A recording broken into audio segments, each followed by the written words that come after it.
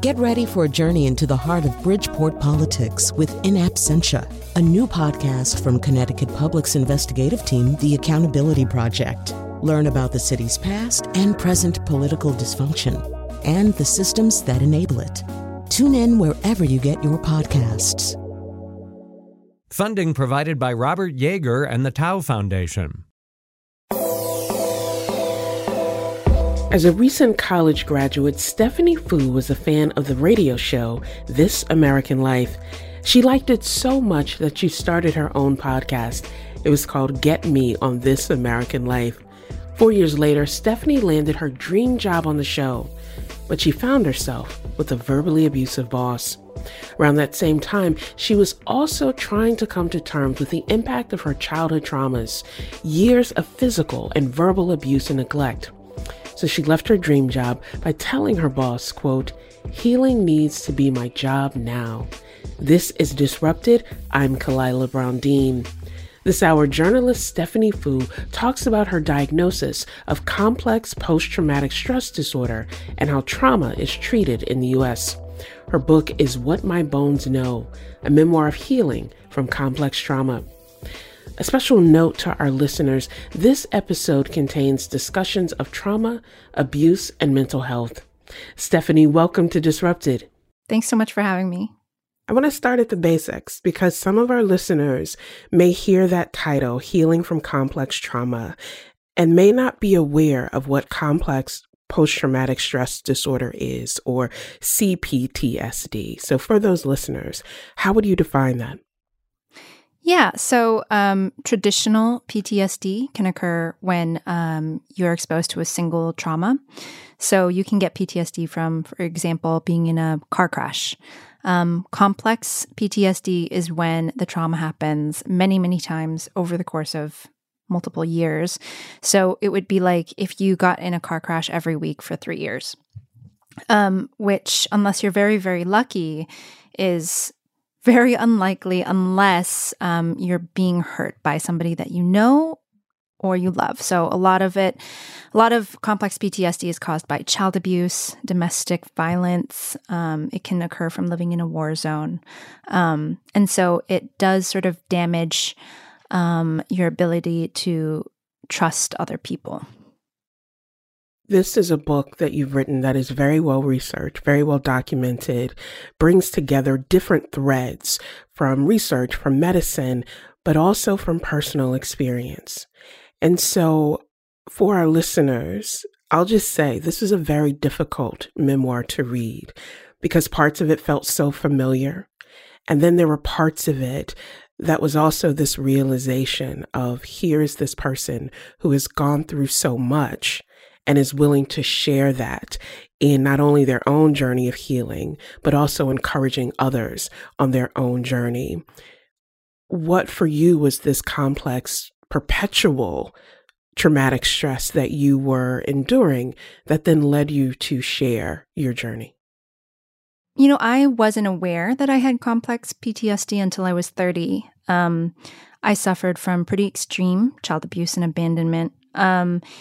And I thought that I sort of had anxiety, depression related to it for my entire life until I sort of got to the point where I was having kind of a complete nervous breakdown at work. And I realized at that point that I needed something bigger. I really needed some serious help. And I asked my therapist, what is my diagnosis exactly? And she said complex PTSD. And that, when I started looking up complex PTSD, there was very little information on it because it is still not in the DSM, even though it's recognized by the NHS, the World Health Organization, the VA. And there was certainly no first-person stories about it. And so that's why I told myself I was a producer at This American Life. First-person stories were my whole jam. So I was like, this is kind of important. If I'm able to heal from this, I would like to write about my own story for others. You often see in very high-performing people levels of depression and anxiety and just assume that that is a part of their story and their journey. But what you just mentioned was getting this diagnosis when you were 30 years old, after years of working with this particular therapist, trusting them. And you mentioned in the book, even after you moved across country, continuing this relationship with this therapist and then getting this complex disorder diagnosis. And I wondered, in reading it and having you share your experience, was it a relief to finally get this diagnosis to say, okay, this is something larger than I may have understood? Or did getting that diagnosis prompt even more uncertainty and confusion about what is this and how do I navigate through? Yeah, I think, I've actually heard from a lot of people that it can be a great relief to discover this. And PTSD is one of the only diagnoses that says that what is happening to you is happening because of your experience and from outside influence. But for me, just reading the very pathologizing, depressing list of symptoms and reading the very bleak case studies that were available about complex PTSD, I felt hopeless. I felt there's no way out. And the fact that there was no other stories of healing made me think there's no way out. I'm sort of doomed to suffer from this for the rest of my life, which I eventually found out is not true at all. There was just a real dearth of information available on the internet. But, I think this is a very stigmatized condition, and I think lots of therapists don't know how to deal with it, don't know how to heal it, and are intimidated by it, quite frankly. Which again is why I thought it was so important to put another narrative out there. You put another narrative out there, but you also made it clear that you were still working through this, working through what this means for you, and really recognizing and affirming how other people continue to work through. What was the decision to not only share your journey and your experience, but to put it into a book? Because I imagine that then evokes all of these other considerations about how, in telling my journey, sharing my truth, how does that liberate others? And in some ways, how does it indict others? So what was the decision to put this into a memoir? Honestly, people are always like, oh, you're so brave. Wasn't putting your story out there kind of scary? And honestly, it wasn't really. At the time, maybe I was too stupid to know what to be afraid of. I just thought, this is important. This is so important. There needs to be something out there that gives people hope. Because when I came into this, there was no hope. There was only despair. And I thought the only way to get to that place is to share my sort of brutal story, including some of the ways complex PTSD made my life very difficult. I also when I got diagnosed, I quit my dream job at This American Life, and I sort of dedicated my life to healing. But I felt like, well, I burned down my whole life anyway. I have nothing to lose by putting out this book. And I only have the possibility of helping other people gain something. So in that sense, it wasn't that scary to me. It sounds like in some ways writing this book helped affirm that you were fearless, that you had been through so much, that you were working on this journey and sharing your experience and working through that, I don't think it was not knowing what to fear, but understanding how fear had manifested in your life to that point. Was it therapeutic and cathartic to write this book, to kind of put together the pieces that maybe you didn't know existed before, or how they lined up? How was this a part of your therapeutic journey? Just to continue what you were saying from before, I think another aspect of not being afraid is that in my healing journey, I came to realize that there was nothing to be ashamed of having complex PTSD. And there was nothing to be ashamed of in terms of what my parents did to me. That was not my fault. And just to go off the second half of that question, I really don't think that writing was cathartic, and I honestly don't think it necessarily should be. I think it was really important for me to start writing from a place of healing, of being healed.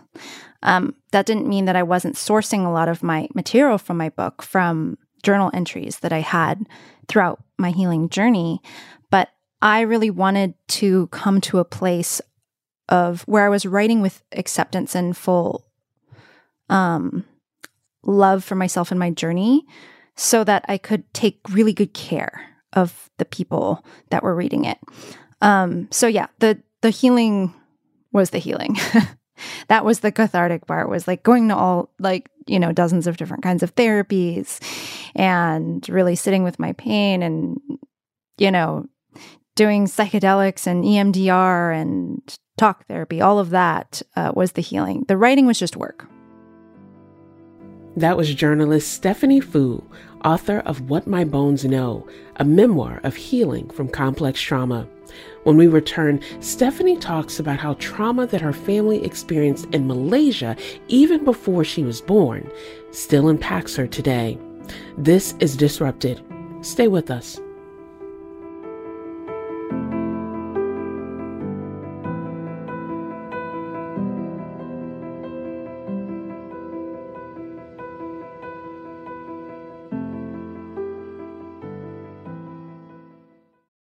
Support for this podcast comes from Hartford Healthcare. Elevating Health is funded by Hartford Healthcare. ECMO is a leading-edge, life-saving treatment for patients with cardiac or respiratory failure. Dr. Jason Gluck, director of the Mechanical Circulatory Support Program and Emergency Cardiac Care at Hartford Hospital, explains what it is. So ECMO stands for extracorporeal membrane oxygenation, outside the body oxygenation of blood. It's a life support technique that's used by highly sophisticated medical systems for patients with severe heart or lung failure. The technique involves removing blood from the body, oxygenating it, and then returning it back. ECMO procedures happen in the ICU, but not all hospitals are equipped with the necessary technology and staff. Dr. Gluck describes Hartford Hospital's ECMO Go team. So ECMO is considered when treatments have failed. And in our center, with a special ECMO on the Go team, we'll actually take that technology to their hospital and help them out there if they need to stabilize the patient and then bring them back to Hartford for recovery.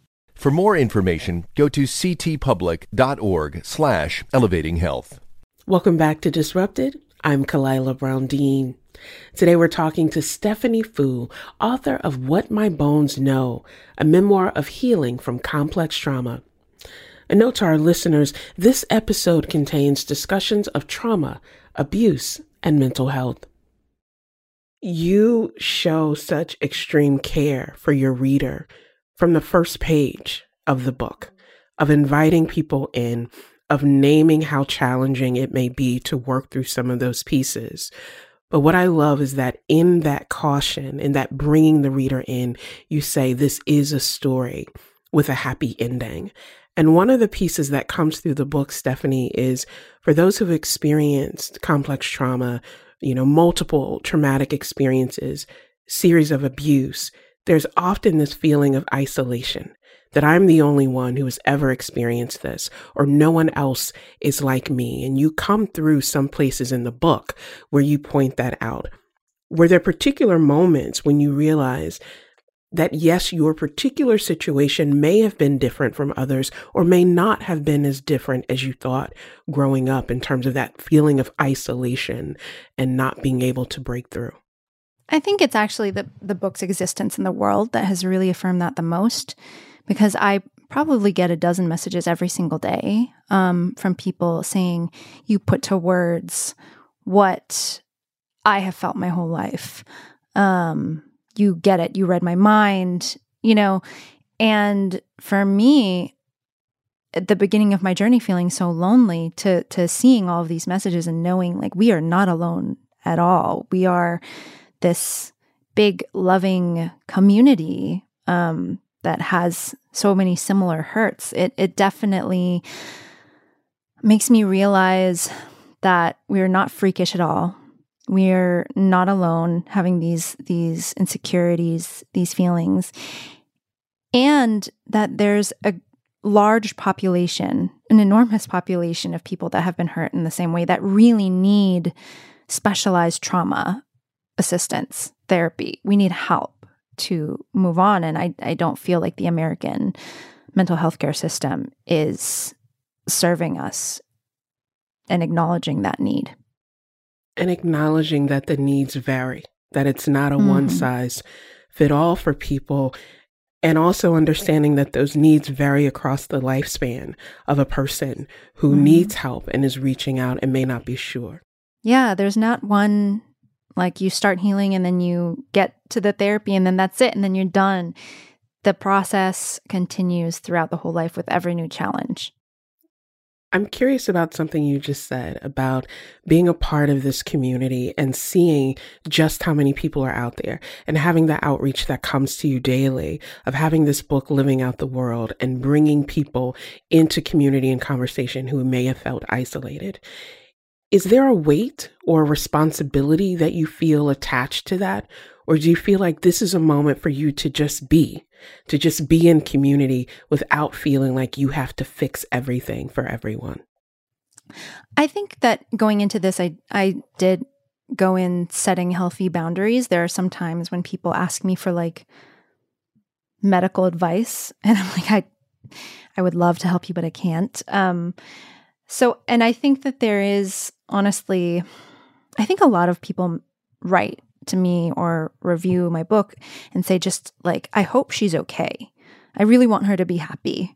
And so I think there is sort of an added pressure or obligation to take really good care of myself because, again, the healing is never going to end. And everybody knows that. All of my readers know that like I'm always going to struggle. I'm very clear about that in the book. But I think that prioritizing my mental health and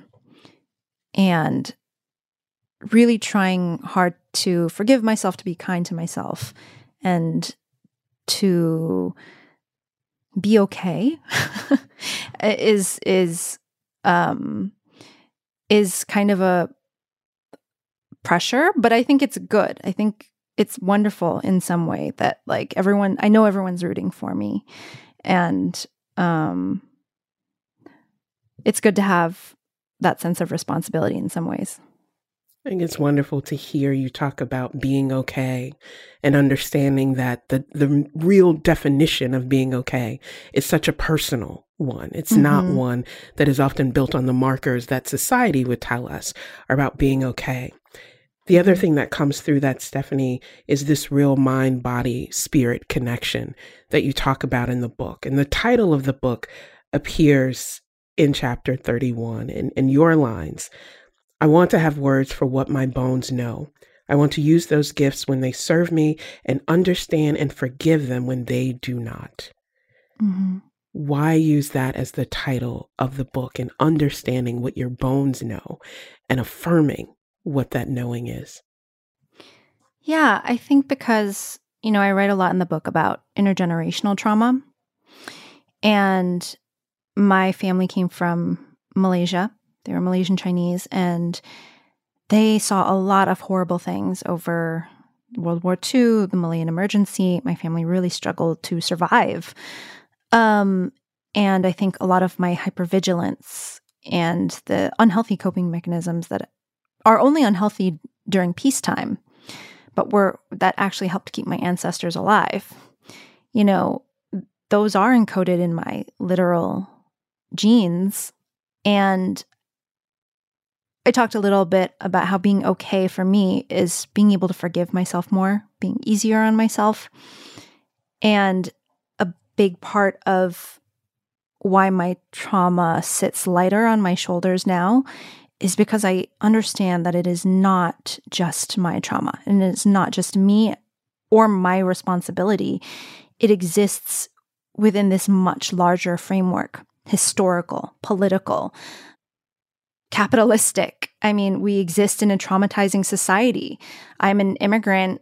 I'm a person of color who existed through very, very traumatizing socio-political events, and I think it's really important to recognize that we do have agency in the way that we try and approach each day, but in some ways we don't have agency for our genes, our trauma responses, the world that we have come into. And it's okay to sort of surrender a little bit of that and understand not everything is our fault. Not everything is within our control. That's okay. We're doing the best we can.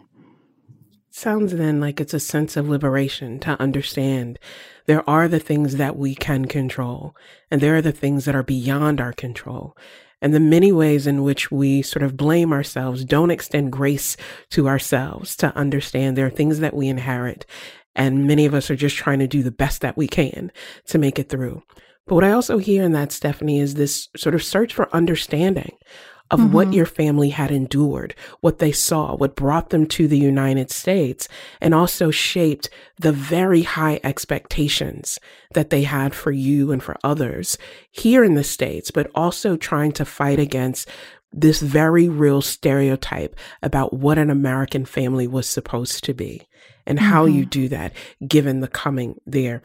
Do you feel like walking through this journey of writing the book, understanding your family's history in sort of a global sense, because all these things were connected, do you feel like it gave you more of a sense of understanding, not acceptance in any way, but of understanding that when people are facing such bleak and extreme inhumanity, it can manifest even when we think they should know better?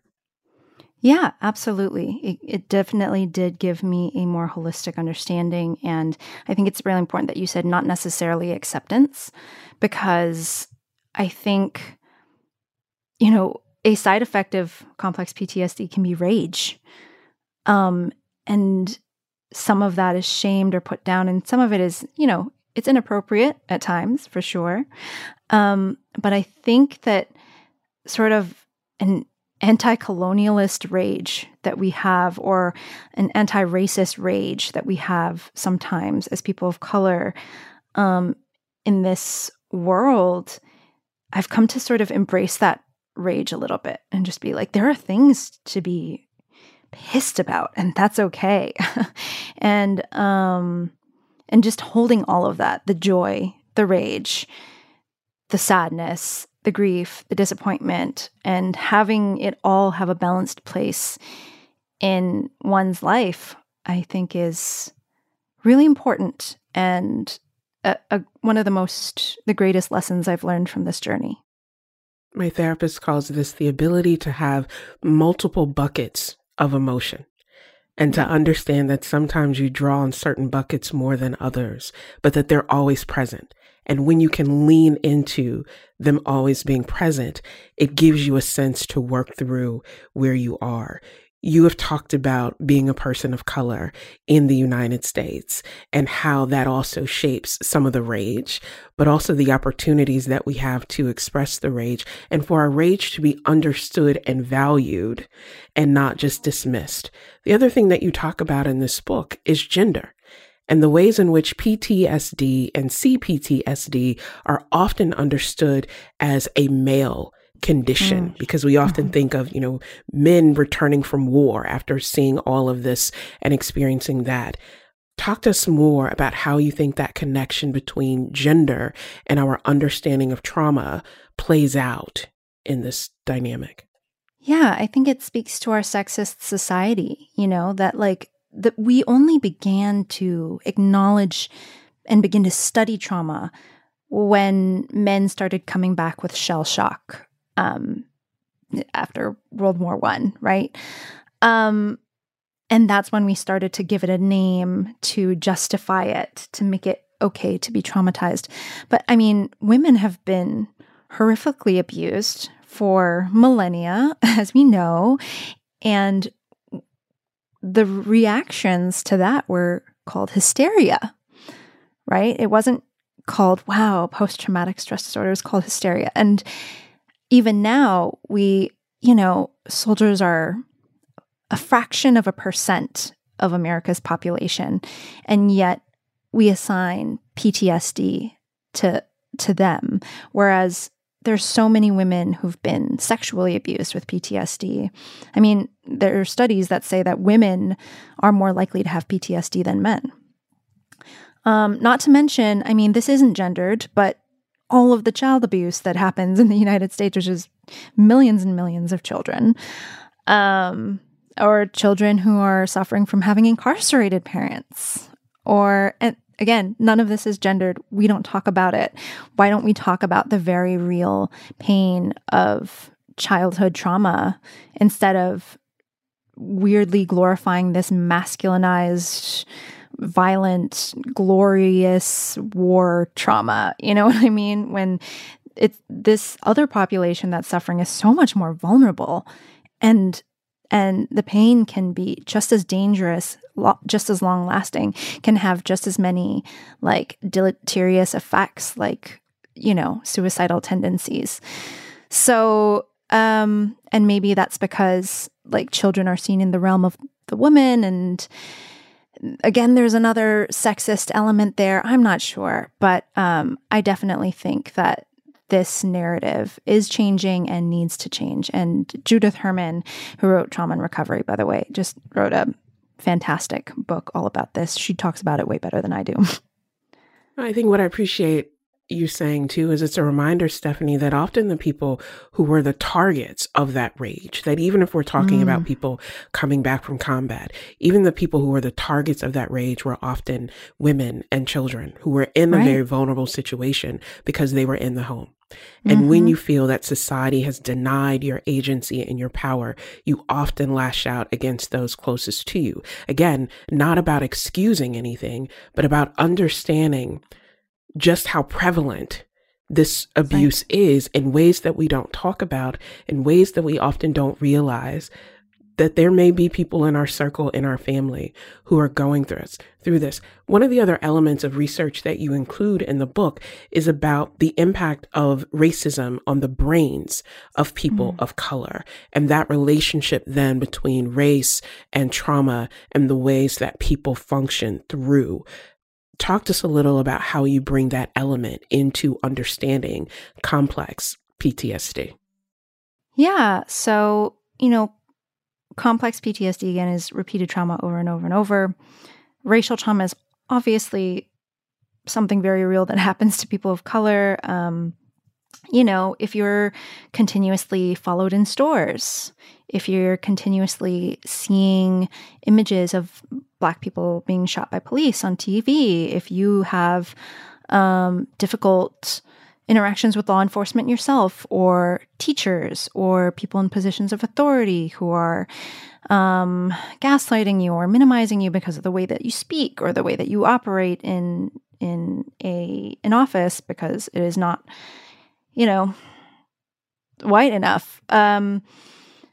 I think all of that over time can be very traumatizing. And Nagar Fani, a neuroscientist in Atlanta, did some actual studies where she scanned the brains of Black women and who had undergone a lot of racist microaggressions and saw changes in their brain that seemed consistent with the brains of people who had complex PTSD.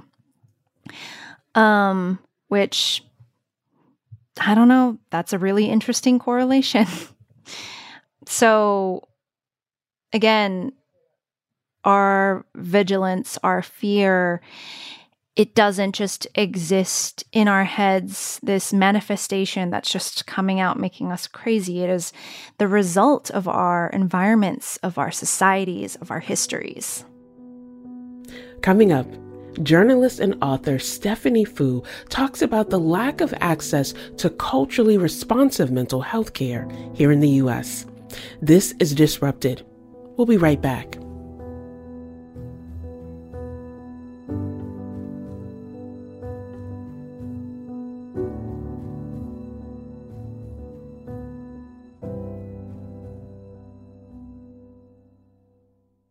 Welcome back to Disrupted. I'm Kalila Brown-Dean.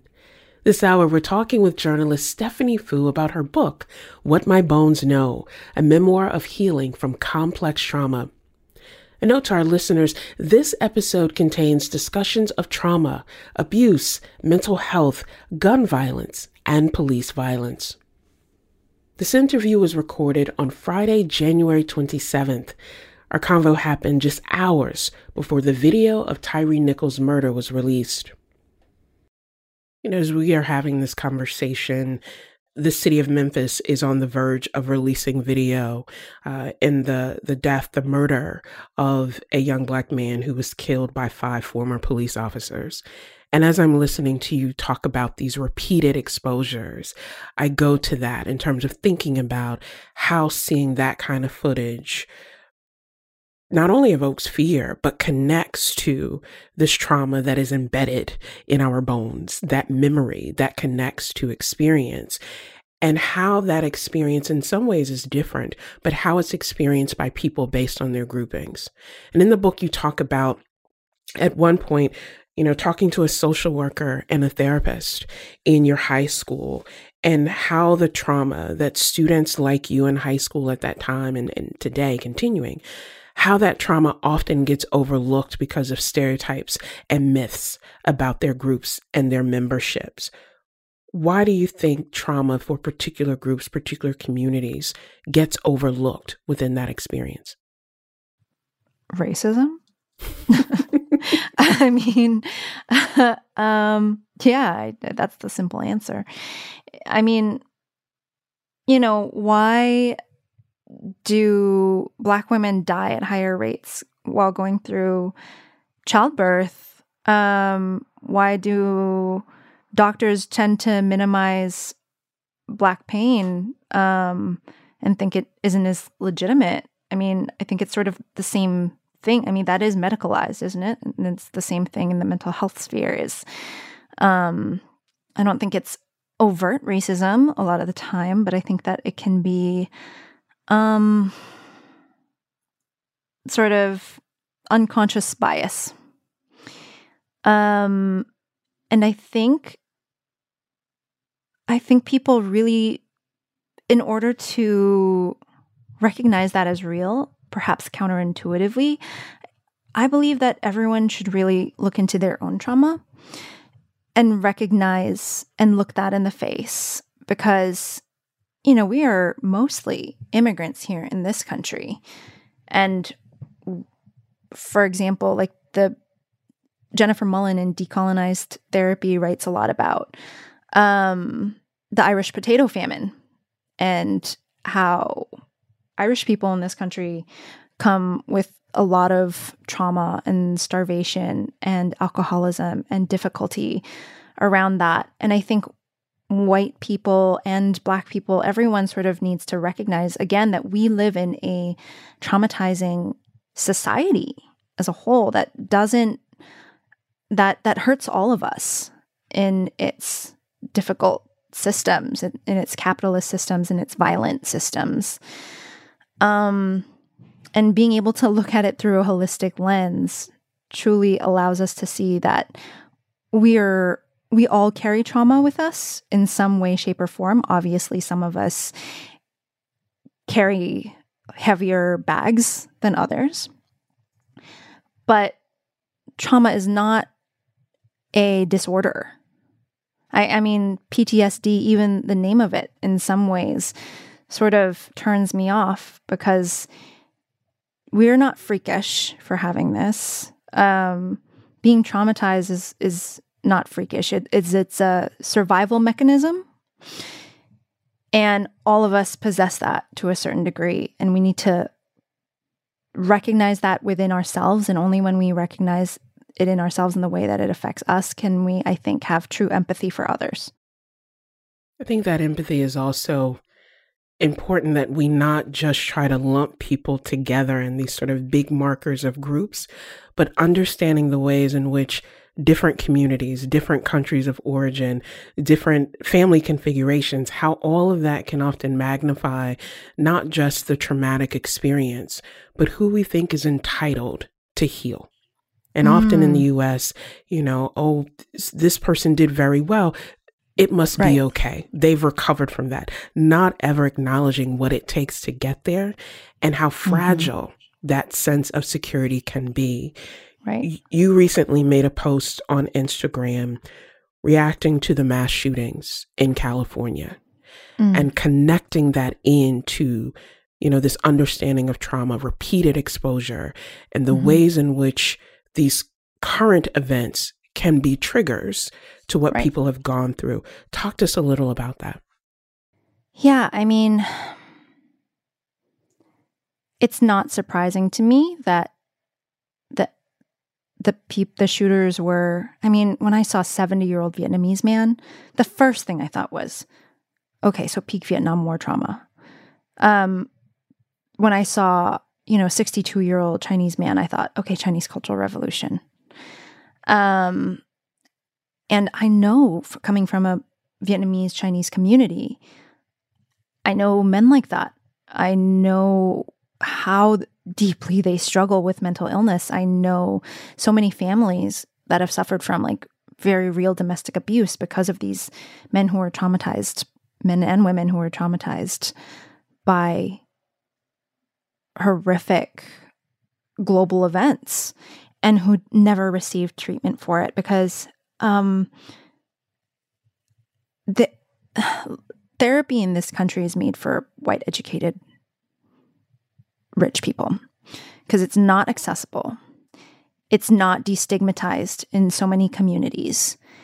And if you think about it, going into a therapist's office and talking for an hour about the worst things that happen to you once a week, going to a doctor's office and saying that to a stranger is a very unnatural, weird way of interacting that most people in this world would not consider, would not think about. And that's, again, because we have created a form of therapy that is very intellectualized. And so in the community that I grew up in, all of these Asian American survivors, of course, none of them were getting therapy. None of them. And I have seen how culturally responsive, destigmatized, community-based therapy actually does work, where it's a lot of it is not even billed as therapy. It's billed as a sewing group or a community group or a men's group or something like that. And people come together and they talk and they make friends. And I know one therapist in San Jose, Paul Penn, I did a story on him for Invisibilia, who would literally just drive his clients around and translate for them for literally 2 years before he began asking them about their trauma, because first he was making friends with them, which is so much more of a natural way of how you would interact with somebody, open up to them, be vulnerable with them, right? And if we had that kind of care in this country, I think that there would be so much less violence in communities of color, in Asian American communities, in Black communities, because people would be getting the healing that they needed. But of course, that's hard, that's difficult, that's weird, that breaks the laws and understandings of the Freudian fancy therapy that we have built for ourselves over eons, and so we don't do it. And again, that's racist. Especially, the Asian community has gone through so much, and in the past couple of years, Asian elders have gone through so much, and they're buying guns to protect themselves because of the amount of hate crimes that are happening. I mean, not to excuse the shooters, any mass shooters, they must be held accountable for what they did. But I think if you want to decrease violence, again, we all live in a society. We have to address the societal issues. We do that by addressing the trauma. I think we're often very reactionary in this country. And what you're naming is the need to see how context, how experience, how in some ways the collective trauma, not just the complex trauma, but the collective trauma that many communities are enduring and have endured for so long, how it manifests in all of these ways. And as you were talking, I was thinking that what you are really calling for is a break from the cultural stigma that says you keep house business in the house. You don't talk about your problems. You don't name your pain because that makes you vulnerable. And in fact, it is a way of liberating oneself from that norm and understanding the shame is not yours to hold. As we come to the conclusion of our time together, I want to go back to where you start in the book, where you say this is a story with a happy ending. What is it that you want people to take away from reading your book? The primary thing is just hope.